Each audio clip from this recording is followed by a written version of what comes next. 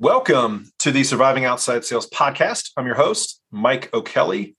Thank you so much for joining. It is Wednesday, the 6th of July. Hopefully you're getting started on your Q3 plan and you're getting back after it after a holiday weekend. So I wanted to talk today about budgets. And I've worked for small companies my entire career, and the budgets were also very small. And so when the budgets are very small, you have to get creative. So I wanted to share some of those thoughts and ideas. I know I've got contemporaries and I have friends of mine that have had unlimited budgets in their career where they don't have the same kind of issues. But I look at it as not just budget wise, but also time wise. Your time is limited and it's very valuable out in the field.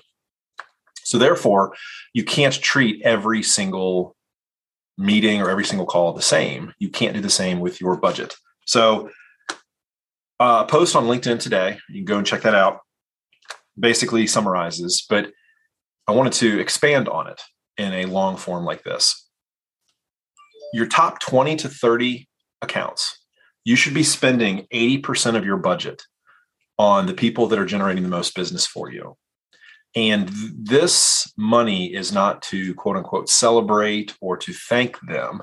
There is some thanking that is involved, but this is to expand your relationship with every single person in that account from top to bottom, a total account, a total business call, so that you know everybody and everybody knows you, the person answering the phone to whoever your decision maker is. Every single person is fully aware of what your product is and how it is making their company, that company, better. It's solving those problems, and it is the solution for them.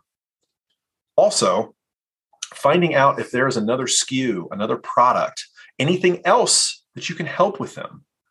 Are there any other areas where your product can be used so they can use more of your product?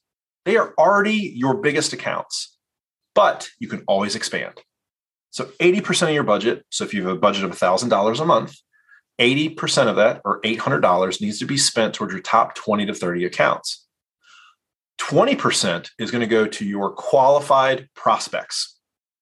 I have heard so many times in my career, and I kind of shake my head, well, I need more money so I can prospect. I need more money so that's the only way for me to get into the office. Well, if it's the only way to get into the office, that's called pay to play. Are you sure that that office is going to start using your product or service if you spend money with them?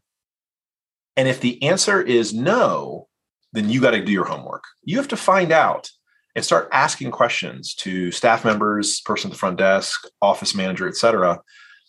Is this an account where I possibly have a solution that they're interested in? You need to find that out before wasting your time and wasting your resource, because that's what your budget is. Your budget is a resource. It's another tool for you to close deals and generate revenue. Think of it if it was your money. Don't toss it around because it's your company's money. Think of it as your money. Would you spend $200, quote unquote, guessing that this person might be interested in your product or service? I'll answer that for you. Probably not. So why are you doing it with your company's money?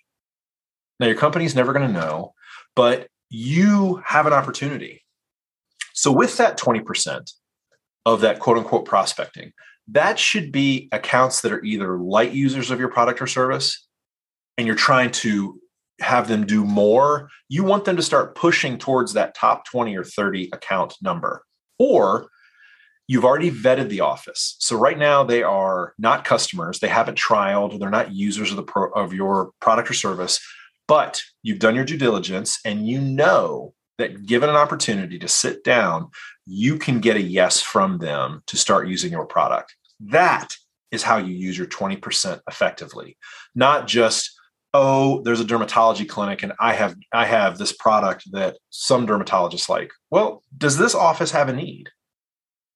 If not, then just because they're dermatologists, don't go there. Don't just try to shoot darts in the dark. Have a plan for the money you spend, just like you have a plan for calling on all these providers or these clients, targets, et cetera. I still use providers because I still have the medical rep in me. But whoever you're calling on, figure out exactly what they can do for you, after you find out what you can do for them. If those two match up, that's the offices you should be spending your time in. 80% of your budget needs to go to the people that are already doing that, and they are paying for your territory, paying for your commission. They're the ones that are leading the way in your business. The 20% are the ones you're trying to get up to that level, because there is going to be flip-flopping. There are going to be people today who are your top 20, 30 accounts who are going to fall down and somebody is going to leapfrog them. I have never had a sales position where I have not had somebody out of nowhere that I targeted as somebody who can be a mover in my business. I've never had it where they didn't leapfrog and become one of my top 10 to 15 accounts. It has happened in every single role I've ever had. And I'm telling you right now, it's going to happen to you. But I'd never shot in the dark, just hoping I would hit something. It was always on purpose, and it was always with a plan. So 80% to your top 20 or 30 accounts, and then 20% on those qualified prospects that you're looking to get up to that level. Let me know what you think. Reach out to the show, Mike@survivingoutsidesales.com. I really do appreciate it. Please share with a like-minded person. Download the episode. Give it 5 stars on Spotify or Apple. Tomorrow, we're going to have a bonus episode. I did not release one on Monday. So we're going to have a bonus episode, solo episode, and a featured episode as well. So there's going to be 2 episodes dropped tomorrow. I know, that's wild, absolutely crazy. You'll have plenty of opportunity to hear more Surviving Outside Sales. So thank you so much for listening. Have a great rest of your Wednesday, and we'll see you next time on Surviving Outside Sales. Thank you.